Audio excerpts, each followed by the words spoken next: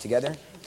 Oh, I am a child of love, come into my being, my mind in the love. Like all the lightning beam, I've got vision, you did it, I mean, I do the light of love. I ain't gonna do good, give me good, do all the benefit and sun with the light on the one. Oh, I could use it, many times, said, if you're in a money, go the way, not a money, see the money, cause the lighting. Yeah, I got me, but I could see, call me in the bar, let me know what all is ill. Yeah, I got me, but I could see, call me in the bar, let me know what all is ill. Greetings and welcome to another edition of the Agile Uprising podcast. I'm your host, again, Jay Hersko. Back-to-back episodes today, 9 a.m. and 9 p.m. And with me, I have a murderer's row of miscreants, starting with Mr. Chris Merman. Hi. Mr. Andy Grossman, long-time listener, everybody. first-time caller. Abbott back again. We didn't scare Abbott the first time, so he came back. Abbott, welcome. Not scared. Mr. Mike Goodell. Howdy, y'all. And lastly, Mr. Andrew Leff. What's up? We're all here today. We are gathered here today to discuss an interesting topic. The question that was posed in Discord: is Agile a cult? And the answer: yes. Thanks everybody for listening. I want to thank all of you listeners for tuning in. Jordan. Thanks for dragging us all onto this so that you could do a 30-second podcast. That would have been great. There goes our listener count. So Merman, kick us off. Is it a cult? Do we need to define the difference between a cult and a religion? Where do you want to start? I don't think that there is a difference, which is why I thought that the name of this podcast was ridiculous on its face. Like they're both the same thing, and that's not the point. But that's okay. All right, I would take umbrage with that, but I'm going to kick it over to Mike Goodell. Difference between a cult and a religion. Is there one? It's shades of gray, if you will. Cult commonly is associated with a group, presumably smaller in size, that is kind of new and attracted to a charismatic personality or idea, and is outside the norm, and kind of seen as extreme or weird, or pick your adjective. Whereas religion tends to bring the idea of a more full-throated, stable, mature kind of institution, so to speak. And for either to survive, the members have to figure out how to integrate into society and coexist. And if you don't, then you get like the Jamestown cult. Where they just couldn't coexist. Leff, what are we missing?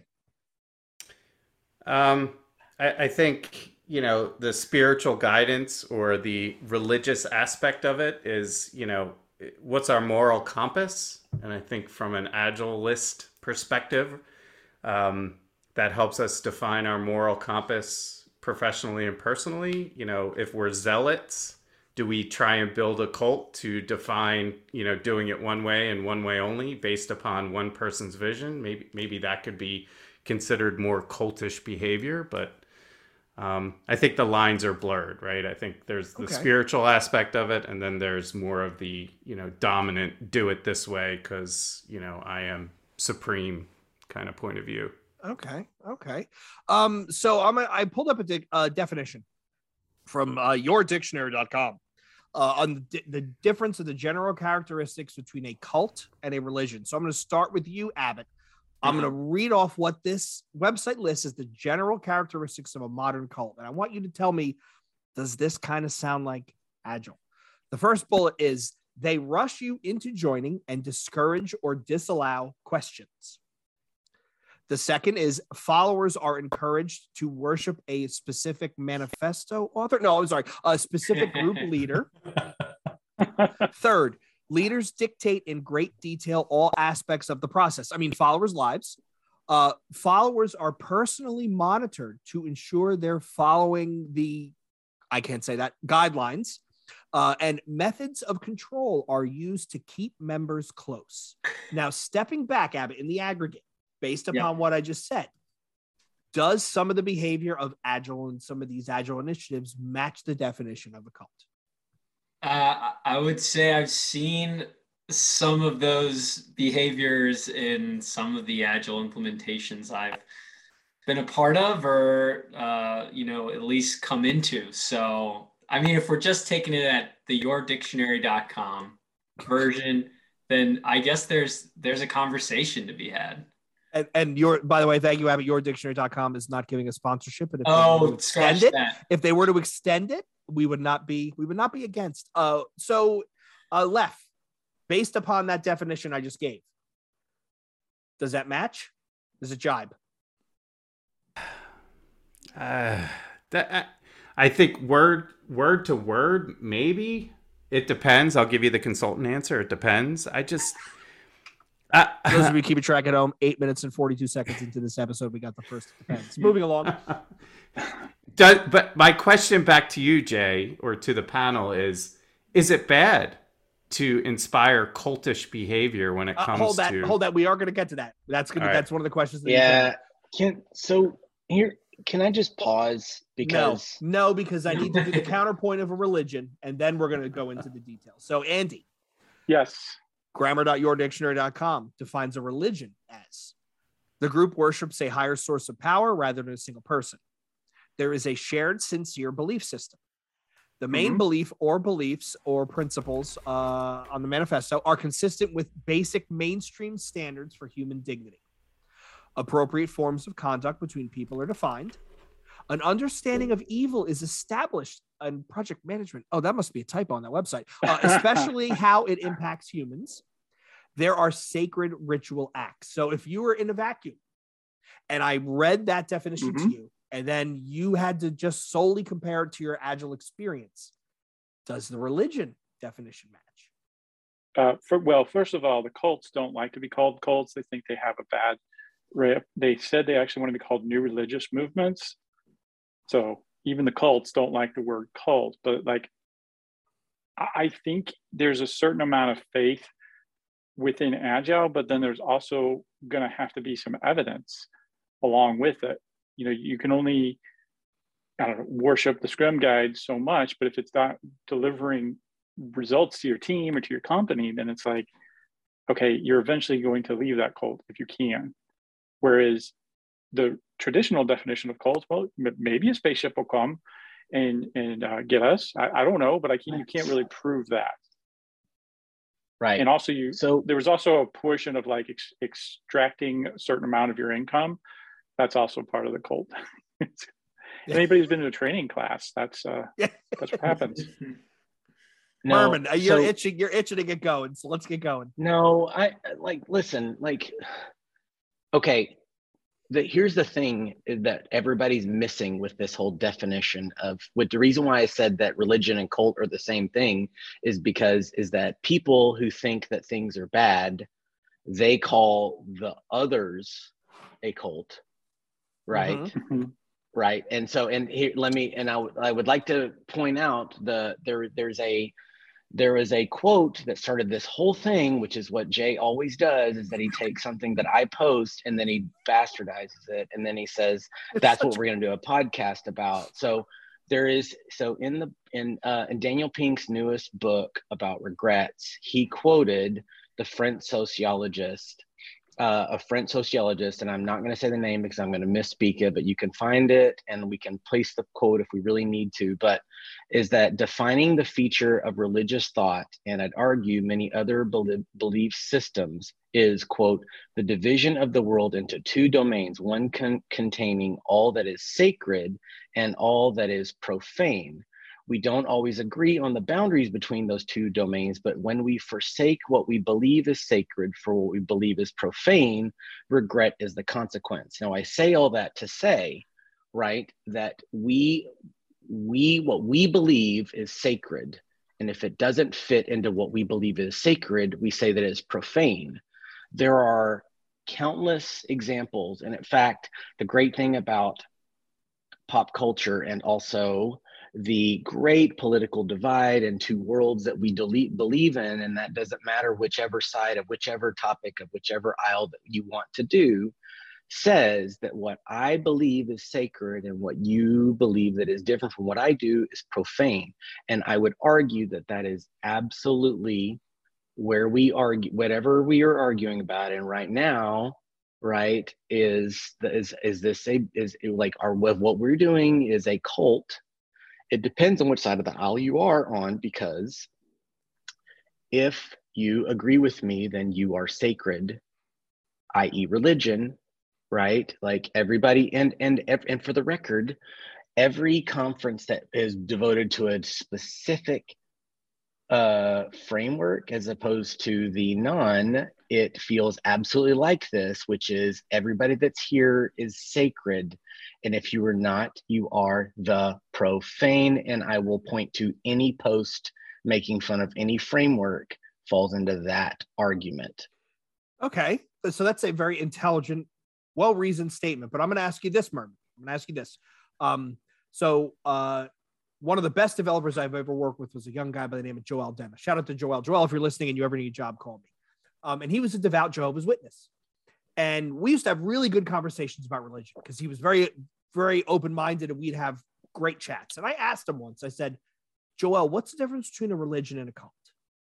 And the way he defined it to me is, when you come to my church, I open the doors, I open the Bible. Anyone in that church can explain to you exactly why we believe what we believe and what we believe. He said, a cult, you have to pay to gather that knowledge. He said, and then he used the example of the easy example, Scientology. He said, you can't walk in and get in touch with your inner Thetan, right? Xenu is not talking to you unless you're a OT level 7 Thetan. So with that definition, and let's call us on our bullshit, right? The shirts and certs game that we play. Does that help? Does that help support the argument that we can be a little cultish? No. And so here's the problem. Here's the problem is that. So what your friend just stated, or the former engineer that you worked with, and so the assumption that he is making is that everybody in that church all believes the same thing. Well, and no, here's the statement. And maybe I mistranslated what he said. The way he explained it to me is, when you're in a cult, you have to pay to get knowledge. You have to pay to be exposed to the teachings, to the principles. Whereas in a church, you walk in and you go up to the priest and you say, explain to me why you, Mr. Methodist, Mr. Seventh-day Adventist, Mr. Rosicrucian, why do you believe what you believe? And they'll tell you. Well, Jay, you did send me a PayPal request for this podcast. That's not supposed to be not until the 40th minute. Come on.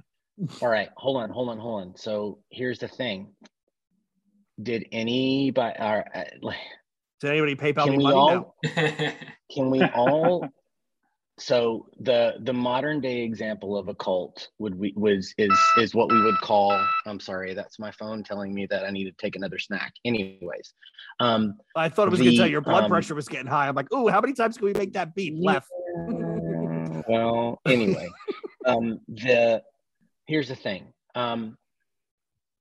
The modern day existence of what many would probably argue as a cult would say is the Branch Davidians, David Koresh. Can we say that that's probably a modern day example of what many would consider a cult? You're showing your age. You're showing your age. NXIVM, maybe? Abbott's looking at you like, how old is this guy? Branch Davidians. They taught me that in grammar school. No, well, so for the record. Oh, and you are in Texas. he just like the NXIVM guy just argued that he just filed an argument that that his conviction should be thrown out because the things were gathered like the evidence was gathered incorrectly. A lot of this so regardless, like what I'm trying to say, what I'm saying is that, and for the record, that's not an old reference either. So I think the modern day Republican Party is a better example. Anyways, not a single person had to pay to be a member of the Branch Davidians, right? True. You did not have to pay to be a member of the Branch Davidians. Now, I would argue that members of that organization, they paid in things other than money, and I think we all know where we're going, and we don't need to go down that path, right? The difference in that argument states, oh, well, regardless of whether you pay or don't have to pay, and frankly, many of the religious organizations that wouldn't call themselves a cult, they talk about how the word tithe means tenth, and that's what it means when we say you have to give us 10% of your money or you're not a good member of the church, or going to heaven, or you're not a member of this church. Or like there are some churches that you bring your checkbook and it's audited regularly, and you would say, well, that's a cult. Nope, absolutely not. It is a religion. It's just a religion where they're like, hey, so again, I don't want to even get into that. That's why I think that a religion and a cult, it's a very fine line. Going back to my point of saying that when we forsake what we believe is sacred for when we believe is profane, regret is the consequence. Right? So right. So go get a snack before you fall over, because I want to pivot to left. No, okay. I just want to comment on that. We can't even get through 25 minutes of conversation without having a lot of triggering, right? Like we have all different points of view on this, and it's interesting, right? Like you asked a simple question and we have not been able to bottom line an answer. So, you know, do I think when my exposure to Agile as a coach, when I got introduced, did I look at the people that mentored me as cultish type leaders? I mean, I would have walked through burning buildings for these people because they showed me a better path. I was seeking. So does that make me a follower, right? Does that make me a cult leader now that I have people that have been inspired by my words and wisdom? Leader. Yeah. So right, when does charisma turn into, you know, fanaticalism or something radical, right? So I think there's a lot. I think it blurs the lines. Going back to what we were talking about is how when does it become when do you become a zealot as opposed to when do you cross over? Zealotry is invoked so many times. That's a great use of the word, Lef, is that zealotry is evoked so many times in positive and negative terms in everything you do.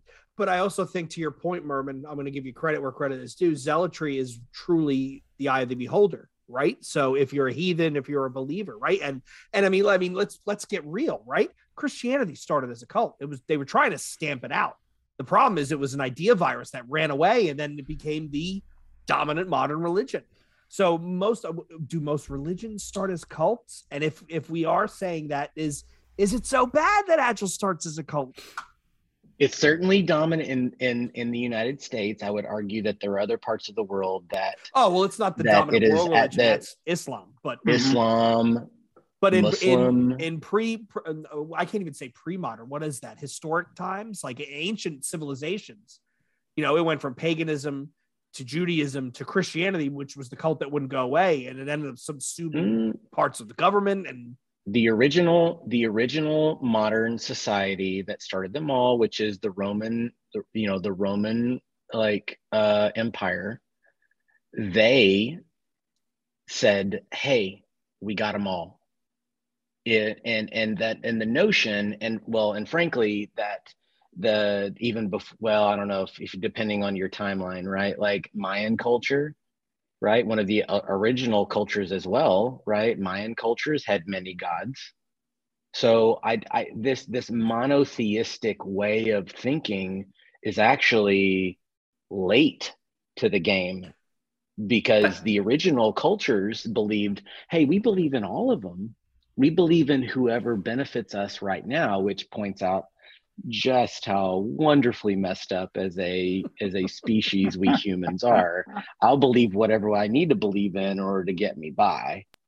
Let's tie this back into the basis of the conversation. Before you tie that in, I just want to say, in the odd chance that he is listening, Yuval Harari, please call us. We want you to come on the show. But anyway, Lef, continue.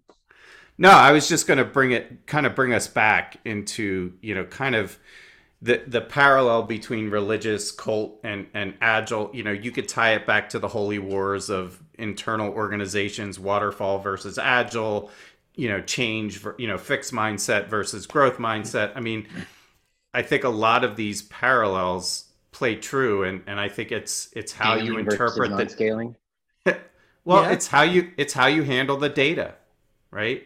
does it turn into a cult when you abuse the data in a certain way, or is it more of a religious movement when you're inspired by the data to continue to drive and innovate? I mean, or is one evil, is one good? I don't know.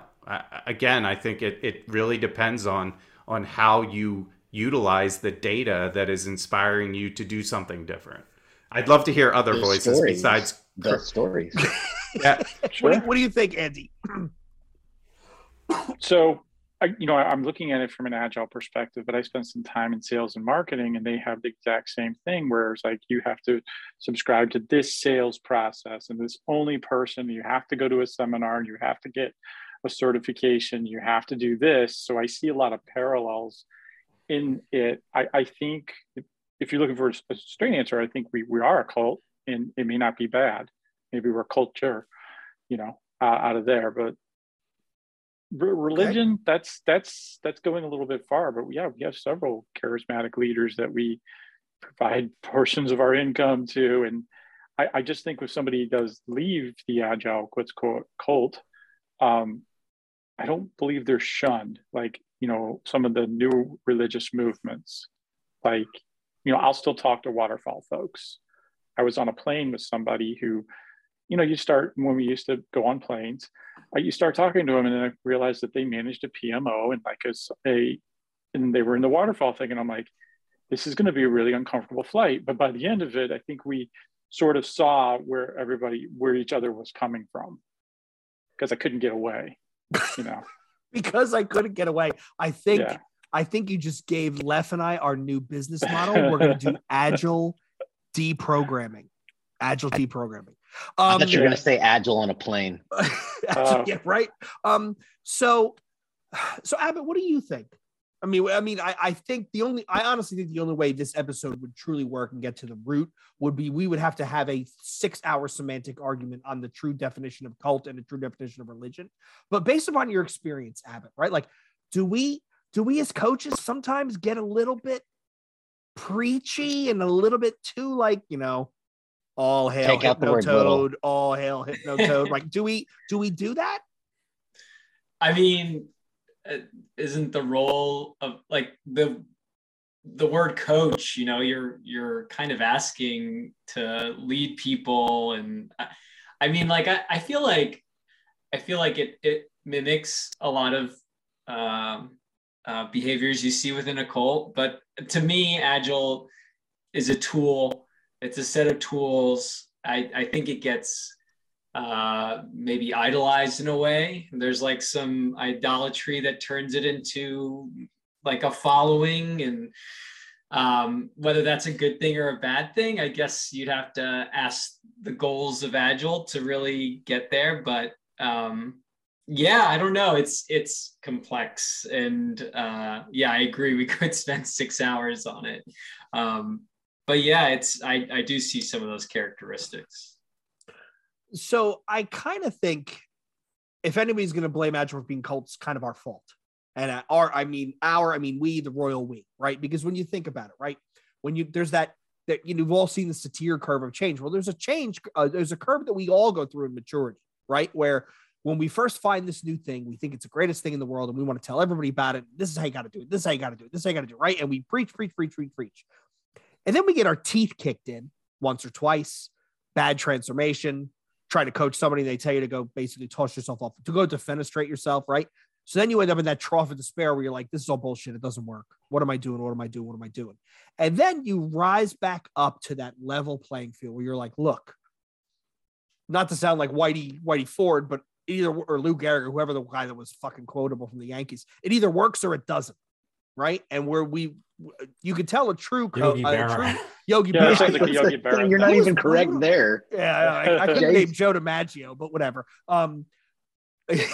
Prediction's hard, especially about the future. But It's all good until it isn't, Exactly. He had hundreds of those. Jesus, we're not even drinking. But you reach that point where you kind of realize that some of this stuff works and some of the stuff doesn't, and you just kind of gotta. It's more art than science. And I think to your point, Abbott, in those early days when we're learning, that's when we could be the most like Scrum zealotry. right? Like if I read one more article that tells me the reason why you think Scrum doesn't work is because you weren't doing it right. If I had $1 for every article I read by that, I'd be retired.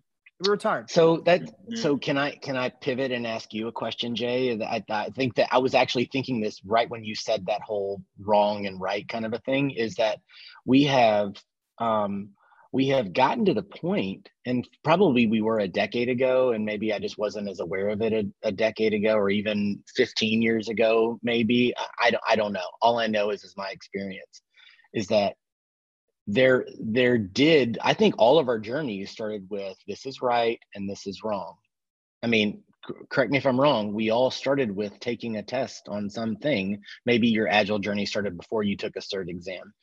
Mine did, but like, I know that this is right and this is wrong, and that has set us up for this point. Certs is what started this whole thing, is that's the right answer and this is the wrong answer, even though can't think of the last one of the, we've all taken a cert test where we're like, that's not the right answer. Like there's more than one right answer to that. And that in and of itself is really where we are on this topic is there either even such a thing as a right and wrong answer? Well, maybe there's bunches of rights and there's very few wrongs. And even the ones that we've stated, I mean, I'm 2 months into my new job as leading a transformation, and I'm like, there's very few wrong answers, and even the ones that I thought were wrong answers, I've even had to be like, okay, fine, whatever. You know what I mean? Like it's because it's humans, and we're all standing here. We're in this position because we were told this is right and this is wrong, and somewhere along the way we were like, is it? I don't know, is it? Chris, you're reminding me of Jay's favorite quote. Don't give him credit for anything. Jay? Well, we're fighting biology. Yeah. So it's right or it's wrong. There's this inherent human binary bias, and we get comfort from knowing that feeling confident something's right or wrong, especially when our experience and knowledge, or for whatever reason, leaves us a little uncertain. But I want to, if I can, kind of tag back off of something Abbott said a second ago, and that it's the culture, religion, whatever. This is really we're dealing with human beings, and there's really just human beings and how we choose to engage with human beings and our fellow human beings. And by saying it's right or it's wrong really does us a disservice. So, the kind of cliche, meet people where they are, really beyond the cliche part of it, there's a lot of truth to it. And in my own journey, what I've experienced is when people try to feel the need to do something the right way, they're kind of shutting off their brain. And we get better results when we engage our own brains. And I think to that point, Mike, as we grow and mature, even on our own journeys and our own roles, it's a lot like the experience I think a lot of people have with religion, where as they get older, they start to question more and more. And they start to consistently ask the question, am I right? Am I wrong? Do I need to be recentered? Am I looking at things from a blindered point of view? And I think there's a lot of parallels there. I mean, it's the traditional, what is it? The redemption arc of a story where, you're born and you're baptized and you go christening, confirmation, the whole nine. And then eventually you leave it all behind. And then eventually you find it later in life because it makes sense to you. Maybe we're all kind of going through that, to turn the mirror back on us. Maybe we're all kind of going through that journey. We're all at different steps. Did you just misquote the heroic journey that is foundational to all storytelling? I don't know. What is that? The 5 steps, the exposition, resolution? No, I was talking about the redemption arc, where everybody loves when the bad guy becomes redemption the good guy. Is part of the hero's journey. All right. Let's not go down the rabbit hole. Let's not go down. I'm sorry. We started that at the beginning, but whatever. That could be another show. Yeah, but I do think that something you're touching on, Jay, and something we're all alluding to, and Mike and I share a very similar brain when it comes to the people aspect of things. I think it's, when I think cult, I don't think of reflection. When I think of how we approach change, right? Tapping the collective wisdom of people is the reflection. We become mirrors of lots of things, and we're more reflective, and we're more, as we mature, we're able to receive that reflection differently, right? We're able to introspect, and not only outwardly retrospect, but inward, right? And how we need to work and change and hear different, right? Listen differently, consume data differently. So I think there is something there, right? So I don't know why that just popped in my head, as far as we become more reflective, does it become less of cultish behavior? I think you're right. Andy? Something Left just said is basically bringing up, I hear this from a lot of different people, like, I'm over this team, or I'm going to go in, I'm going to show them what to do. So if you're coaching like a little league team, you're not going to say, well, just run the bases, whatever you feel like, and swing the ball. There's some fundamentals, but there's got to be some flexibility within it. And I bristle at the people who are really rigid, like, well, we'll just go in there and we'll tell them what they're doing wrong. Okay, well, let's understand, maybe they're doing something that works for them. Maybe it's their own mini cult within a cult. I don't know. Yeah. A phrase that I hear a lot. Maybe there's something in the environment. Let's show them what good. Really, Mike? What do you say? I missed that. There was two I don't know. Two bald men. I was gonna say, kind of along the lines of what Andy was saying. It's possible there's some, when a person goes and says, I'm going to show them what for and how to, set them straight. We'll show them what good those looks people like. We'll show them what good looks like. Yeah, that's a polite way of saying I'm going to go, stick it to them. Do it my way. Those human beings, those human beings are reacting in a rational way for this condition that they're in. There's typically something around in the environment around them that's causing them to react that way. So, where it's kind of like, where you're going in and you're saying, you must do this differently. You're pushing against a force that may be an immovable object. So, and that's where some of the conflict and the perception of being cult-like or having religious fervor sometimes, I think, can come from. So I'm sorry, Chris, you were going to say, guy with a haircut like that, you got to have something to say. I was just saying what you, like, Andy pointed out that there's this notion of, just like you said, there's this, if we do this, then they'll do it, right? Which is exactly what a prospective cult leader would say, is that, I mean, all I got to do is tell them what to do and then they'll just totally do it, right? Isn't that a phrase that we've heard them before? Like, yeah, let's just show them what good looks like. And, hey, everybody, stand-ups will magically be less than 15 minutes now, as if doing a 16-minute stand-up is a bad one. Right, and 14 minutes how is bad. well does that work out? But I also, the idea of cult religion, either or, it's not necessarily the worst thing, because as humans, we gravitate towards the idea of hierarchy, right? Again, here we go with biology. It's what made us the dominant species on this planet is our ability to collaborate and coordinate in groups and be able to pass history and knowledge down through some sort of communication, right? That's what made us, the dominant species on the planet. I wouldn't say the smartest, because I think octopuses and dolphins are smarter than us. They're definitely smarter than mermen. But I there was a shot. But not on land. Not on land. Good point. Merman is definitely outmatching the octopus in the middle of his Texas face. Are we sure about that? I do live in Texas. But I kind of think it is natural for us to look up to try and find someone, like either inspiration or guidance, or like Merman, kind of snarkily said, modeling the behavior. It's a normal human thing.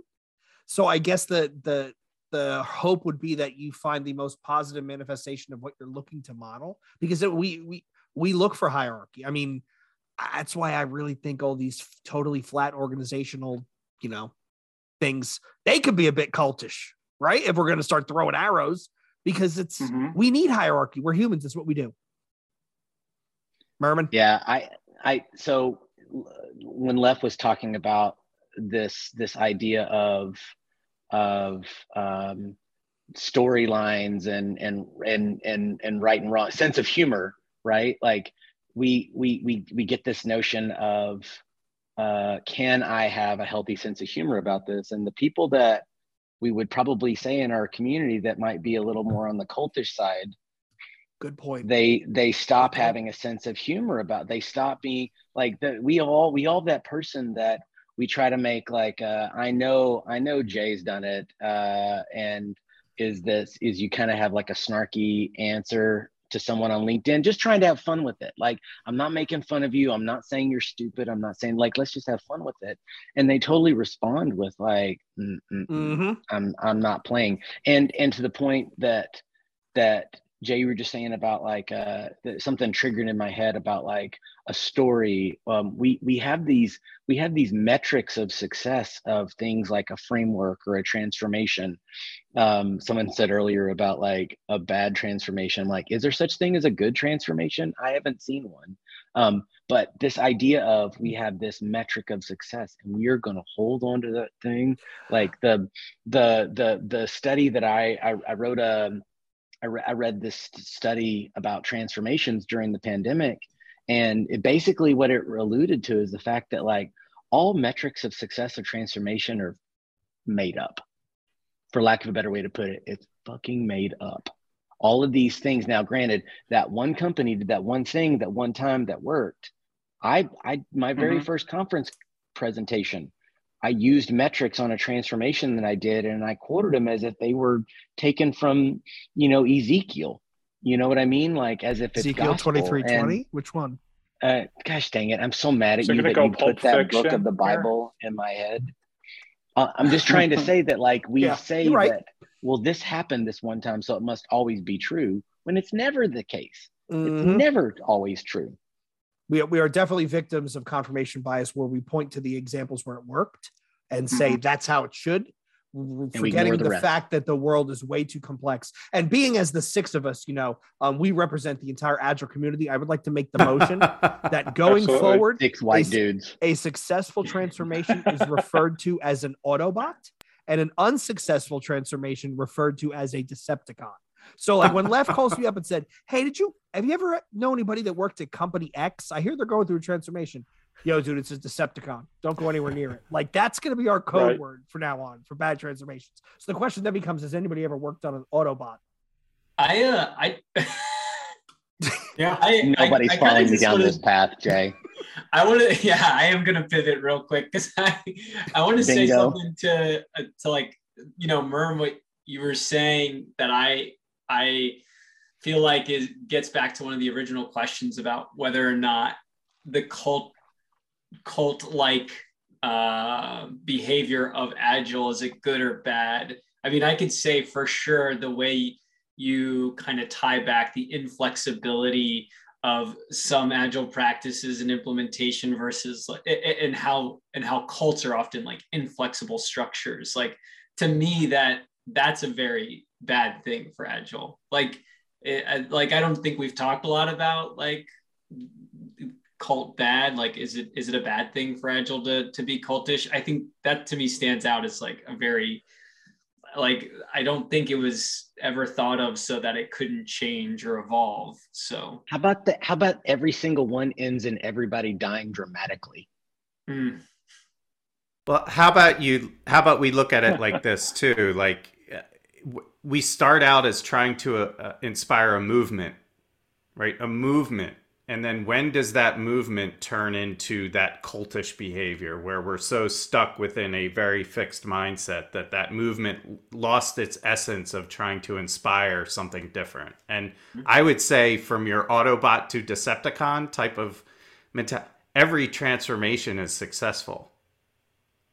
You are starting that journey. Whether you achieve the goal you set out to do, you are transforming. Whether you're succeeding in the goals that inspired that action, that's to me different, right? But if you are taking like how do you describe you're changing. So that's success within itself, right? You've achieved change. Now, how you handle the data coming out of that change, and it does it align? Have you actually planned the goals that you're trying to achieve by going through to me, I'll put a real hardcore statement out there. If you're not in a constant state of transformation, you're not going to be around. Like the way the world moves, as fast as it moves, if you cannot funnel change and be able to goal set based upon the amount of change we occur, maybe I'm a cult leader at this point, because that's truly, what I believe. I don't think we're going to change Left's name to Glasses Half Full, because that's all that was. I don't know. Andy, were you in Content Club this past week where we talked about the order of time and how everything in our world is not a thing, but an event? Because every single concept we have is in a constant state of change. We're in a constant state of entropy. Everything, even things that look monotonous from the outside, right? Left's glasses, the Rocky Mountains, right? Long enough timeline, they look monotonous, but they eventually will break down via entropy into smaller pieces. So you're right. No one is at a state of is. Everyone is at a state of becoming. And I want to touch on something. I think Merman was talking. I kind of made me think about it. We all came to this agile chicanery because it was exposed to us, and we realized that, oh wow, this does make sense, and this is a different. We look to that cult leader because it just made sense, and this is a different way of working that works. So if we had to pass on, and I'm going to start with you, Merman, if you had to pass on a word of advice to a young practitioner who is, or a practitioner who's new to the fold, who's starting to get into this agile stuff, how do they avoid becoming the David Koresh of Scrum? Like, how do they call back to the Branch Davidians? How do they, or if you were even presenting with your younger self, right, back when you had hair, what would you say to yourself to help that person avoid going down the path of the cult and the zealotry? Oh, I think I broke Merman. If you don't want to be David Koresh, just understand that under 18 is a bad thing. Like, maybe you should just stick to above a certain age if you want to. I don't know that everybody in our community believes that's a rule, but I would strongly encourage you to use that rule. I mean, honestly, I think I could have accomplished so much more in my 30s if I had gotten past this mental block I had that there was a binary answer to things. I know I mentioned it probably a couple of times already. Like, there are very few wrong answers for an organization, and I wish it wouldn't have taken me so long to figure that out. Just start embracing different right answers, because if you teach people their wrong answers to life, then you're basically continuing on this notion of there's a binary way of looking at things, and that's just, we're worse off as people when that happens. Is that fair? Yeah, that's fair. I'm going to ask Andy, I'm going to ask you a question. Sure. And then I'm going to go to Abbott for the response. The reason why we're having this conversation is because the idea of agile and agility has reached an age of maturity where we're kind of starting to question, right? We're starting to look back and wonder. The fact that this dialogue even exists shows that there have been some missteps in the past, and even maybe there are some missteps continuously occurring. Do you think it has reached the point where we need to jettison the cult of agile entirely and define a new way of working for us? It's an interesting question. I go back to my marketing days in terms of like a product life cycle. Where are we in this curve? You're introducing a product. iPhone's awesome. It's 2008, 2009. That's great. Okay, you're going up the curve. What do you do to keep it fresh, or what do you do to kind of get more people who aren't in the cult? Like, I could have the same conversation probably about 15 years ago with my waterfall folks on a waterfall podcast, if the waterfall podcast exists, saying, why are those agile people so culty, or why, so it really depends on where your vantage point is. So it's a long way of saying, no, I think agile is still there. But if I were to give advice to my younger self, I'd say, hold tight to the principles of agile, but the practices, watch and don't back up the agile truck on a team or a transformation, or it's not it's not going to work. If I tell you to do 86 behavior changes and you have to do it within 3 months, ooh, that's a lot. Let's pick one thing. Okay. So Abbott, get regardless, really good at it. Regardless if you agree or not, I'm going to ask you to give the counterpoint. We do need to get away from Agile, and it is a cult. So if you were on the stand and had to make that argument, how would you make that argument? Well, I get the hard one, right? This truly is a hard one. So yeah, listeners, you're not watching the face of abject terror in this video right now. Yeah, I mean, I guess I would, argue for the reasons to get away from Agile would be to get away from trying to say that there is one way to do it right and Agile's the way to do it. It's, a closed-minded position. And I would say, as long as there's something you're moving toward that helps you reach really the overarching goal of whatever you're looking to achieve, if it's, a product launch or some sort of business goal, and Agile for some reason or another doesn't work for the people who are working in that framework, then yeah, move away from it if it doesn't fulfill those needs. So yeah, I would say like the inflexibility of it is what I would move away from, and keeping an open mind. Hopefully that answers your question. No, you did. You did a good job. I threw you on the hot seat. Can I plus one to what Abbott said by saying yes, and then I'm going to left. Can we agree on when we say, for most people, when they hear Agile, they just replace it with the name of the framework that they use? I think most of the problems that we have are because people bought into a framework or frameworks, right? Mm-hmm. Because A, their job required it, or B, that's how I got into Agile by Scrum. I didn't get into Agile just by saying, ooh, tell me about this touchy-feely sort of set of principles. And I was introduced to Agile through Scrum. And then Agile through this, through that framework. Like, frameworks are the reason why we've become cultish. Can we just say that? We are all cultish, and it's because of frameworks.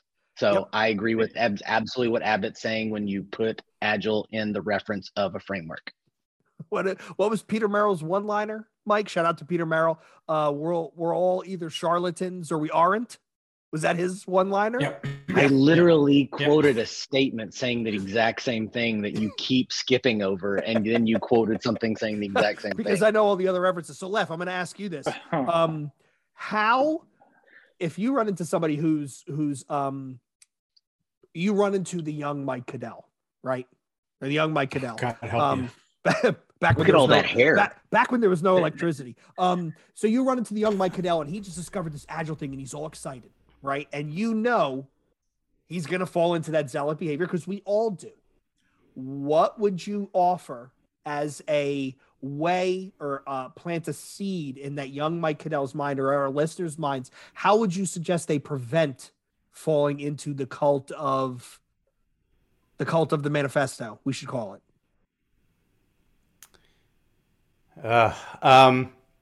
So what keeps popping in my head is, all of you are talking about Agile in a certain way. My advice would be, Agile's not a delivery mechanism. It's not an instrument for delivery. It is, to me, a way to organize your thoughts, read data, and understand how to make people the focus, and not develop, in the book, in one of the books we just reviewed, right? So seeing people as humans instead of instruments for delivering things, right? So to me, Agile it could be cultish in that way, right? We're trying to touch a heart, open a mind. With that being said, utilizing frameworks, Waterfall, Scrum, Kanban, whatever, to deliver what we're trying to achieve. So Agile, to me, is the foundation of the thinking and the way to interpret data to make informed decisions, whether we need to use Scrum. We need to iterate our software development, or we need to use Kanban because we need to look at our systems and visualize the work differently. Or we need heavy project management, right? Six Sigma, we need to limit amount of defects coming out of our systems to ensure highest quality due to whatever. I think there's value in all of it. And I think the Agile, to me, Agile helps you be able to review, reflect, and understand all those things with an open mind and be able to navigate through them. You know, plot the stars. I like to use the metaphor, we are tour guides, not travel agents, right? We're with you along the journey and we're pointing out certain things for you to see, as opposed to planning your journey for you and telling you each date you got to be here by this time to go witness this. I've used that. Argue left I've point used that further. statement, by the way. Hold on, Mervin. I've used that statement, "We're tour guides, not travel agents," in every successful job interview I've ever had. So thank you, Lef. I owe you Yeah. some sort of royalties. I totally steal from Left at least once a week. I would argue to great. Left's point that you could have an agile mindset and use waterfall as a framework and be just as successful. Yes, Mhm. I would agree. It's not about the framework. We have got to stop putting in, Left put in the chat earlier this idea of like war being evoked. Like, we're like, cultish people are always trying to start a war with somebody. Like, think about all these wars that are being started. There's the war on, we can joke all we want about the war on Christmas. They're the people that are feeling offended are the ones starting the war, right? So if we're wanting to not be cultish, we need to stop picking fights with people, which is why I would argue that the biggest cultish thing about the agile community today is we are always looking to pick a fight with the royal we. If you look, LinkedIn, agile LinkedIn and Twitter is literally just a series of fights. That is LinkedIn is just intellectual buffoonery. Yeah. Twitter's no better. It is. Every now and then I wade back into Twitter just to see what's up. And I swear to God, I wrote a post years ago about is Twitter ruining agile, and it has. Social media has ruined. Social media has ruined a lot more than agile. It has ruined the agile exactly. mindset. So if we want to talk about what has made agile a cult, it is frameworks and it is social media. Those are the two things. So if we want to stop being a cult, we got to stop doing both of those stupid things. There's definitely a discussion for an alpha bozo, but I don't feel like going down that path this late. I thought that was my name on Discord, Agile Bozo. Craig Larman, I think, says it best, and we'll close out with this, right? He says that a lot of times agile practitioners approach the waterfall people and tell them what they were doing is wrong. What they're doing is wrong. And his argument was, and I'm so excited for you to take this course, Mike Cadell. I think you're really going to enjoy it. He said, we need to stop telling people that what they're doing is wrong, because waterfall is not wrong. Waterfall is incongruent to the goals we are trying to reach. Those goals being the ability to adapt and change and absorb feedback and pivot. Waterfall is not incongruent with that way of working. That's really what it sums up to. All right, so we're at time, gentlemen. I'm going to go around the horn real quick. You got 45 seconds to give final thoughts, and I'll hit the mute button. And Lef, you get to go first. Yeah, so this was a great topic. I really enjoyed speaking about this, and my only thing that's popping into my head is if we think of agile and versus waterfall is like a bus going from Pennsylvania to California with no stops. Right? It's a very direct shot, right? We got to put a lot of people on it. Agile, we're going through the stops and we're learning along the way. So I think there's something to be said for how we learn as people, as individuals, and as organizations. That to me is kind of, if that's a cult, then sign me up, because I'm all in on that. All right, Andy. So I got really excited that somebody, one of the big agile luminaries was going to give a talk, and it basically said, okay, this company was doing really bad. We brought in X framework and they're awesome now. And I was like, wait a minute, I'm going to need more details. You yada yada over the best part. But I'm just... This is a Seinfeld episode. Seinfeld Agile. Yeah, it was like a bad Seinfeld episode. So I guess just getting into the details, and that's where I can convince you that if you go 1 to 10, you'll implement X framework. But will your people be happy? Will your customers be happy? Will you still have the right mindset? So can't tell if we solved the problem or if we just, exacerbated it.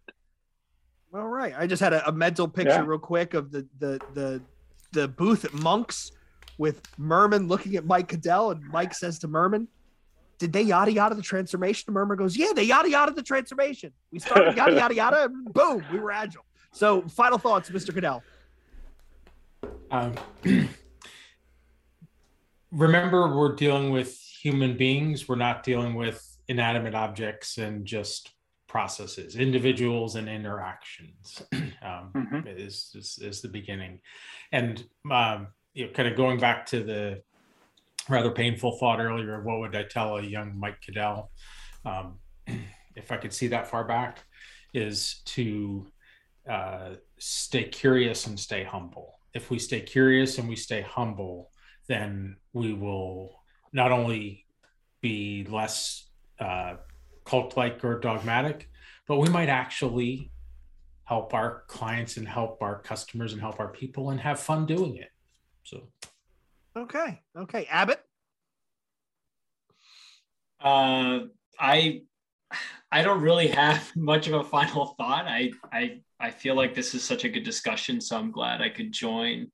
I think that Agile is, like everyone has said, about the people, and don't get too stuck in doing things a certain way if it's not going to work for what you're trying to get done. And yeah, I think being curious and open-minded and how you practice Agile is the important part.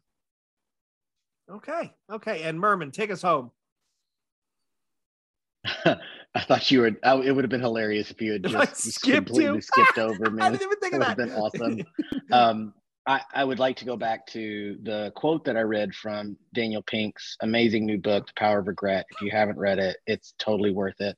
But it's when we forsake what we believe is sacred for what we believe is profane, regret is the consequence. I think it's really important for us to have regrets and to look back and say, I mean, it's in the Agile Manifesto, and the principles is the power of regret. I don't believe that we have looked back with enough regret on what we've done and what our industry has wrought on people, like what Agile has done to product management, what Agile has done to program management and project managers.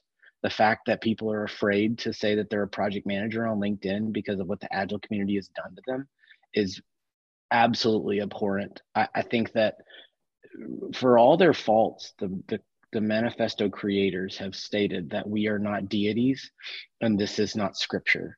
And we need to stop treating it as such. The Scrum Guide is not scripture. It keeps getting it. They keep changing it as well. Like, we need to have more regrets about what we've done. I feel Perry, who we all love on the Discord, is a reformed project manager, he always says. And I feel so sad for him because there's times that he stated, like, man, I wish I'd have done this differently or that. And like, there's nothing wrong with project managers that want to stay project managers and be a part of the Agile community. Like, we need to stop treating people this way. Like, that's just stupid what we've done. Stop being a bully. Stop being a bully. Stop being an asshole to people, everybody. And you know who I'm talking to. I've called you out on LinkedIn. I've called you out on Twitter. Scott, if I haven't called you out, I should have, because I've been an asshole to people, and so have you.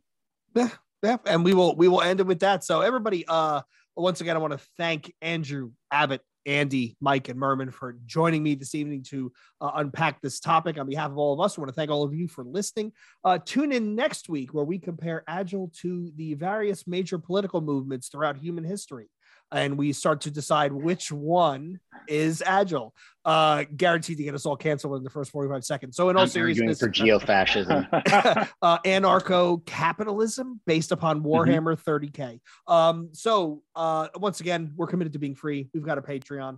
If you want to chip in, that's great. If not, don't worry about it. We are doing a quarterly prize giveaway. We've given out socks next month, I believe is going I can't say that. So there is going to be a gift next month.